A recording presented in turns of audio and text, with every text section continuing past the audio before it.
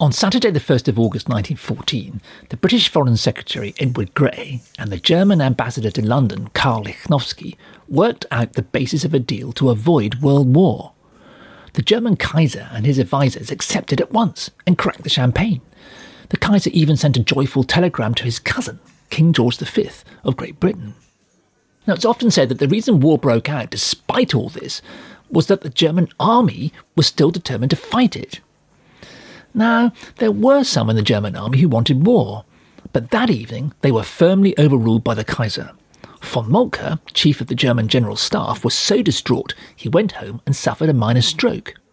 What few histories of the period make clear is that the immediate reason the First World War broke out was not the pressure for war in Germany, but shocking and shadowy forces in Britain, and particularly in the British Army, who wanted to fight it.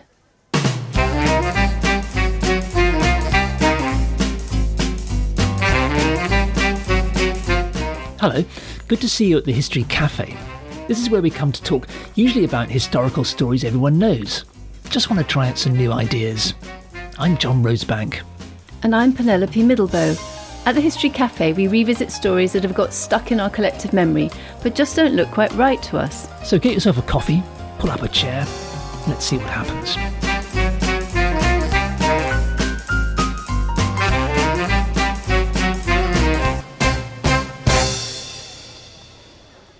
On Saturday the 1st of August 1914, the peace of the world hung in the balance. Foreign Secretary Grey and German Ambassador Lichnowsky had brokered the outline of a deal. Britain would stay neutral.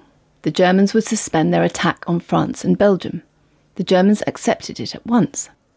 It was very likely that this agreement would tip the balance against the war starting at all.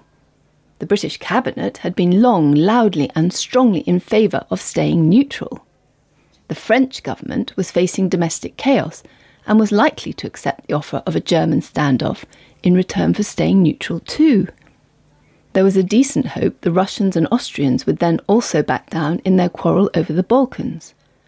A terrible war could be averted, at least for the time being. But there were other forces at work in Britain that bank holiday weekend. They weren't interested in making peace with Germany. As we've been witnessing in these discussions at the History Cafe, British foreign policy in the years up to 1914 was profoundly affected by the anti-German opinions of an opaque clique of bureaucrats at the Foreign and War Offices. Also by anti-German headlines in the popular right-wing press. These factions argued that the Germans had a secret plan to take over Europe, the British Empire, even the world. It really was a fantasy. As we saw in our last discussion, German documents clearly show that the German government had made no preparations even for a defensive war of more than a few weeks, let alone taking over the world. They were much more interested in doing a deal with Britain than stealing her empire. But the myth of German aggression led certain very well-placed diplomats and journalists to argue loudly that the sooner Britain went to war with Germany, the better. Even more insidious was what was going on among certain of the British generals. The British Army had emerged from the Boer War in 1902 with its reputation in rags. From 1905, a section of influential British generals had therefore begun secret, unofficial talks with their French opposite numbers. Not only were these British generals taken in by the empty black propaganda against Germany, they were actually enthusiastic to start a war in order to regain the British Army's lost glory. They believed that if, or when, as they hoped, the Germans attacked France, the British Army could send across a small so-called expeditionary force. They believed they would win a quick, cheap and glorious victory and regain the shine on their lost reputation. Now, Major General Henry Wilson was the British Army's Director of Military Operations. Ever since taking on the job in 1910, he'd been working on the plan to send the expeditionary force across to Flanders and defeat the Germans. It had never had cabinet backing. In fact, when the Liberal cabinet had found out about it, it had angrily made clear it would not back it. But Wilson, notoriously irascible Ulsterman that he was, didn't care about that. He loathed Britain's Liberal government, boozy Prime Minister Asquith and his wet ministers, or as he called them, Squiff and his filthy cabinet. Historian Douglas Newton has shown that on Friday the 31st of July, that's the day before the Grey-Lichnowsky deal, with tension mounting unbearably across Europe, Major General Wilson had begun pulling in his anti-German contacts. Directing events from his house in Sloane Square, Wilson was in close touch with Arthur Nicholson, Permanent Under Secretary and the most senior civil servant at the Foreign Office. Wilson was also in contact with Eyre Crowe, whom we've met before, and who was now Nicholson's deputy. Nicholson was as anti-German as Wilson, and almost as fanatically anti-German as Crowe. Wilson seems to have coordinated his campaign with Vicomte Lannoux, the current French military attaché. They were also in touch with Winston Churchill, the politician in charge of the Navy, who was as anti-German as any of them. Churchill had done his own also unauthorised deal for the British Navy to fight Germany alongside the French. Finally, Wilson's gang was also working with the leaders of the Tory party, who were as out and out for war as anyone. Eyre Crowe reported back on Foreign Office gossip. Grey, he said, was afraid that Britain's trade would be ruined if they went to war. Well, as we saw in an earlier discussion, that's exactly what many industrialists and the Governor of the Bank of England, with tears in his eyes, were saying. In the early hours of Saturday the 1st of August, Crowe wrote to his wife. Maybe it was with this letter he included his sketch of a crow weeping into his handkerchief, which we found in his papers. He told his wife, quote, "The Cabinet is in panic, and it seems doubtful whether they will take the only honourable and absolutely necessary course and declare that they will stand by France if attacked." But what Crowe writes next in his middle-of-the-night letter to his wife chills the soul. The government, he said, quotes, "is funking owing to pressure of financial and commercial panic-mongers whom I suspect to be instigated by the German Jewish houses who are practically at the orders of Berlin." It's a numbing allegation. It hangs starkly and grotesquely in the historical mind's eye.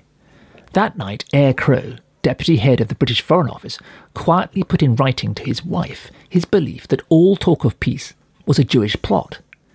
He accused Jewish commercial houses of working on orders from Germany and of stirring up British trading interests to oppose the war. Major General Wilson, who openly scoffed at what he called that awful thing, an open mind, noisily agreed with Crowe. The Foreign Secretary Grey, he maintained, was being bullied by British Jews trying to protect their German business partners. That's why he'd launched his campaign, pulling on all his anti-German contacts. They would head off what he openly declared to be a Jewish plot for peace and make sure Britain declare war. In a ghastly reference to the grisly anti-Semitic persecution that had blighted Eastern Europe for generations, Wilson openly called his war campaign that weekend a pogrom. Wilson's men sent cars and messengers by train to get the Conservative Party leadership back from its weekend playing tennis at Henley. The French embassy offered to help.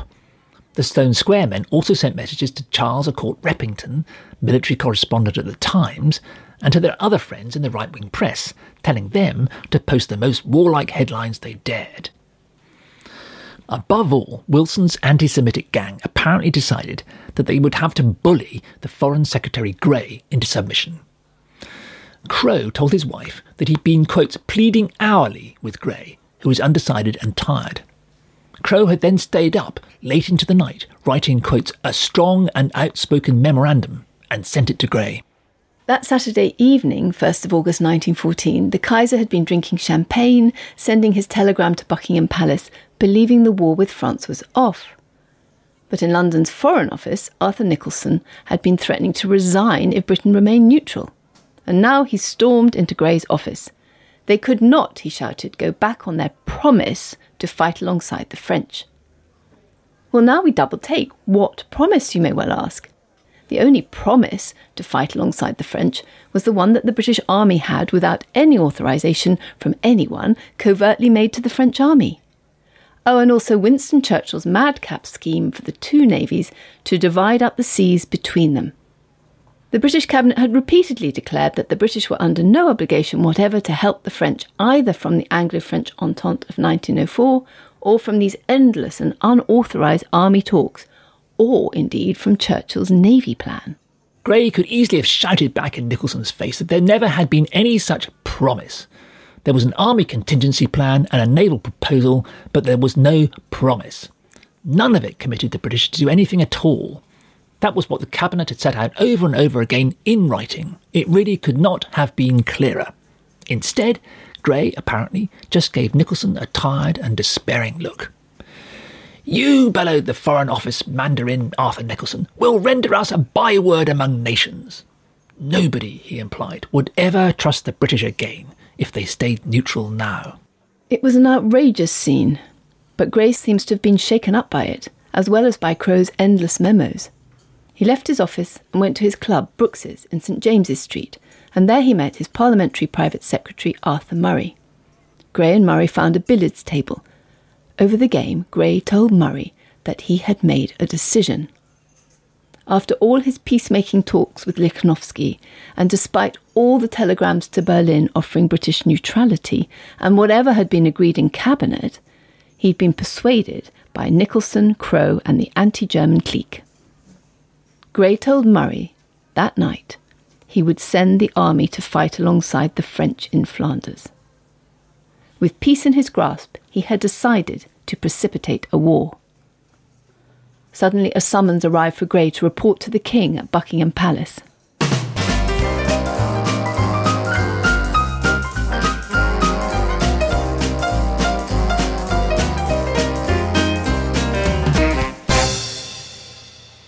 In the course of Saturday the 1st of August 1914, a phalanx of British Army generals and highly placed bureaucrats at the Foreign Office launched a ferocious campaign.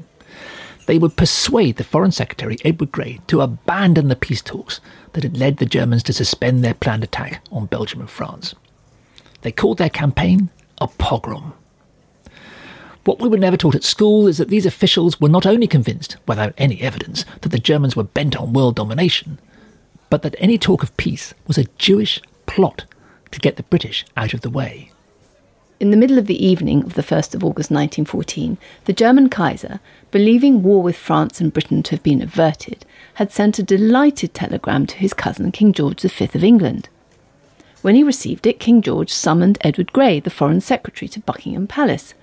What's this, he wanted to know. Grey had lied to the Cabinet about his talks with the Germans and hadn't told the King anything about them. Obviously the King didn't want war, he just wanted to know what to reply to cousin Willy. What happens next is hard to believe. Grey had spent much of the day in talks with Prince Lichnowsky, forging a way to avoid at the last moment a catastrophic war. But since then, Grey had been shouted at and bombarded with hostile memos by the anti-German civil servants at the Foreign Office. So now he mumbled to the King that Prince Lichnowsky had got it all wrong. No peace had been negotiated with the Germans. Grey sat down there and then and drafted a reply for the King to send. It began, quotes, "There must be some misunderstanding." Britain, it went on, could not accept the German offer. Grey had nothing to suggest except perhaps another meeting with Lichnowsky. In just a few words scribbled late on the evening of the 1st of August 1914 at Buckingham Palace, without any authorisation whatever from anyone, and certainly no discussion with the British Cabinet, Grey had just destroyed the best chance of negotiating peace in Europe. Well, telegrams from the King of England got through quickly. Just before midnight Berlin time, General von Moltke, chief of the German Army's General Staff, still recovering from his minor stroke, was ordered back to the Kaiser's palace. He found the Kaiser in bed. "Now you can do what you want," he said. Germany's army was back on schedule for war, not only with Russia, but also with France. Meanwhile, in the middle of that same night, Saturday the 1st of August 1914, the British Colonial Secretary, Lulu Harcourt, met with other ministers from the Liberal government. Not knowing what had happened just up the road at the palace, they agreed to get together the next morning to head war off, whatever Grey and his friends said. But at that same time, Winston Churchill was walking to 10 Downing Street. There he found Grey, along with Richard Haldane, the War Secretary, and Herbert Asquith, the Prime Minister. Ever since 1905, these three had agreed to work together. They'd made a pact at Grey's Scottish hunting lodge at Relugas. Well, by now the news had reached Downing Street that Germany had declared war on Russia. The four men took a series of decisions. Without any authorisation from Cabinet or Parliament, they sent a message informing the French that the Royal Navy would support them. At 1:25 that Sunday morning, 2nd of August 1914, Churchill mobilised the Royal Navy for war. Far from keeping it a secret, somebody tipped off the papers so that the mobilisation would make the morning editions. Grey went home to sleep at Haldane's house. He woke up at 4 o'clock in the morning. He'd had a nightmare.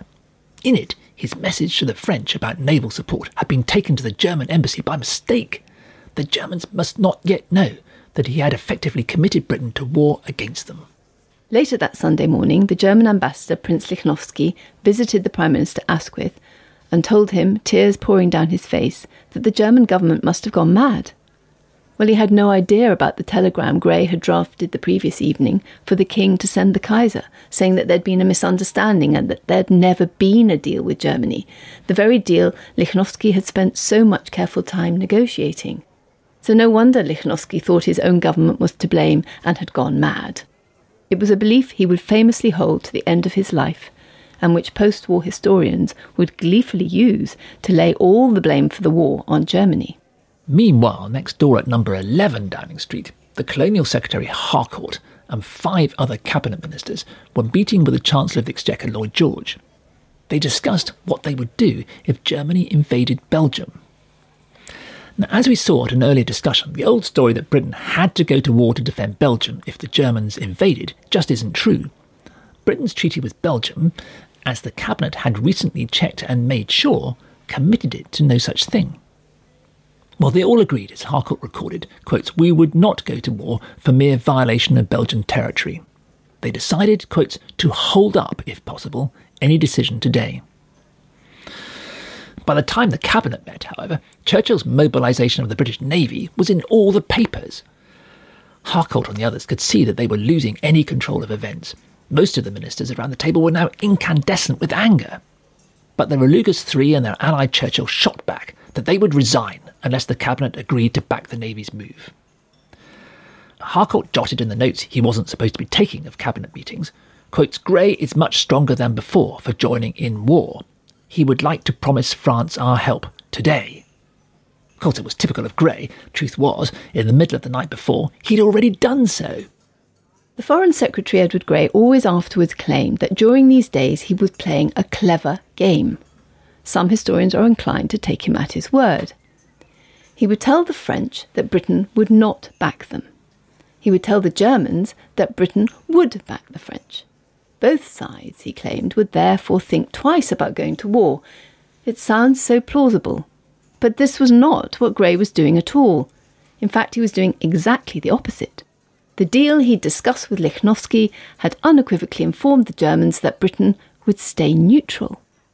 By contrast, by getting Churchill's warships very publicly geared up for war and informing the French, Grey had sent the clearest possible signals to the French that the British were in and on their side. And it gets worse.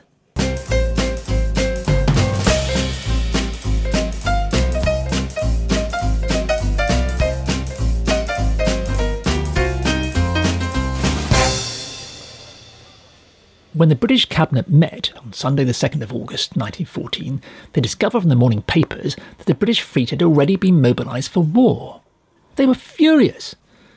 But the Foreign Secretary Grey, War Secretary Haldane, Prime Minister Asquith and First Lord of the Admiralty Churchill, who'd together taken the decision the night before without consulting anyone else, bluntly threatened to resign if the Cabinet didn't back them. Grey now asked the Cabinet for backing to promise British help to the French. He didn't tell them he'd already promised it. Seeing the anger in the room, the Prime Minister Asquith tried to calm things down. Afterwards, he wrote to his girlfriend Venetia Stanley. He wasn't supposed to be sharing cabinet secrets with her, but he told her that he'd reassured his furious colleagues that it was only a question of the Navy. Sending the British Army was out of the question, quotes, at this moment. The Colonial Secretary Harcourt scribbled the explanation that Grey gave. Since Italy was neutral, opined Grey, the French would have enough troops to defend their own northern border. There really was no need to send the British Army. Grey was being disingenuous to the point of downright dishonesty. After all, he told his parliamentary private secretary over a game of billiards just the night before that he'd already decided to send the army. He knew perfectly well, as did all the other men in the room, that he'd allowed the British and French armies to come to a completely unauthorised agreement to fight the Germans together. And that agreement was based entirely on the calculation that only together could they defeat a German invasion. By now, Trafalgar Square was filling up with protesters. We're always given the impression that the war was very popular in Britain in 1914. But whatever the reaction once war had been declared, that was certainly not the case before. There were peace rallies across the country, from Newcastle to Exeter, Ipswich to Manchester, and 100 more in Scotland. What they didn't know was that Churchill, in defiance of the large majority of the cabinet, was already working out secret signals and other war details with the French naval attaché. The cabinet met again at 6:30 in the evening that day, Sunday, the 2nd of August. Harcourt and the other anti-war ministers rounded furiously on Churchill for jumping the gun and mobilising the Navy for war without their approval, and possibly for tipping off the papers about it. One of them, John Burns, announced he would resign. But after dinner, Harcourt discovered that Churchill's navy was already hatching a plan to attack German Southwest Africa. Now, it was Harcourt who was the colonial secretary, and Churchill had no business poking his nose into the colonies without telling him. Harcourt marched briskly to Downing Street and then to the Admiralty to scotch the idea. But at the same time, Churchill was writing to his wife, Clemmy, that he was excited about the prospect of war, which would give them a good drubbing. That evening, Sunday the 2nd of August 1914, Haldane's War Office received intelligence that the Germans were about to enter Belgium.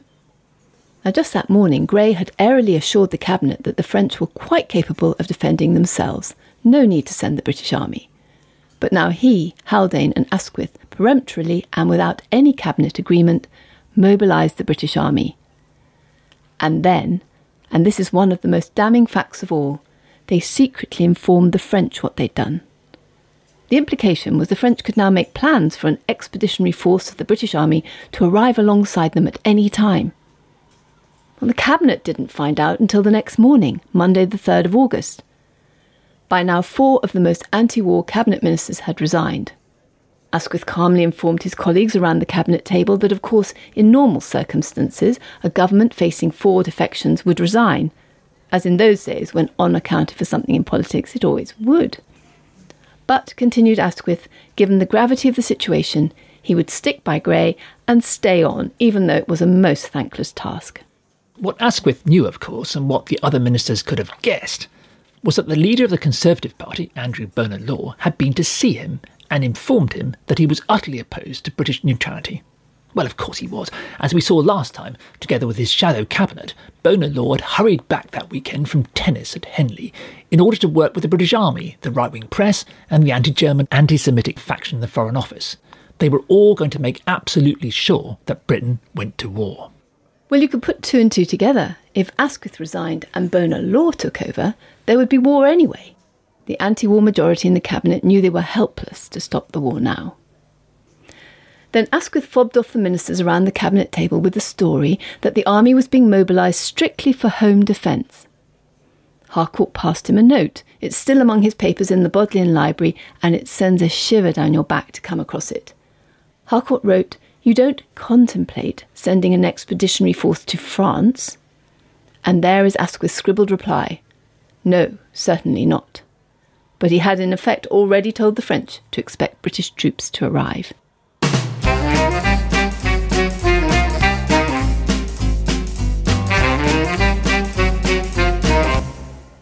By the 3rd of August 1914, in the teeth of the furious opposition of the overwhelming majority of the cabinet, Prime Minister Asquith and his 3 closest collaborators had mobilised both the British Navy and Army for war and led the French to believe that they were going to fight together against the Germans. All the time, Asquith and the Foreign Secretary Grey kept up the pretence that they were doing no such thing and were desperately working to keep the French and Germans from going to war. That morning, Monday the 3rd of August 1914, the Times splashed the news that the British Army already had a fully worked-out plan to fight alongside the French in Flanders. As we saw in our first discussion in this series, the Times' military correspondent was Charles A'Court Reppington, a disgraced army officer. He'd been secretly used as a back channel to get the Anglo-French army talks going back in 1905. On the 3rd of August 1914, Reppington's splash in the Times was part of an organised campaign to push the British into war. It was being coordinated by Henry Wilson, the Army's Director of Military Operations, from his Sloane Square house. And it took in civil servants, leading members of the Tory party and journalists in the right-wing press. They were openly saying that peace was nothing but a Jewish plot. The French, Repington wrote, had mobilised the day before. It was, he went on, an outrage that the British hadn't already set off towards France. The joint Anglo-French army plan, which Wilson had been working on for years and which the British cabinet had never endorsed, though he didn't say that, absolutely depended on the two armies mobilising together.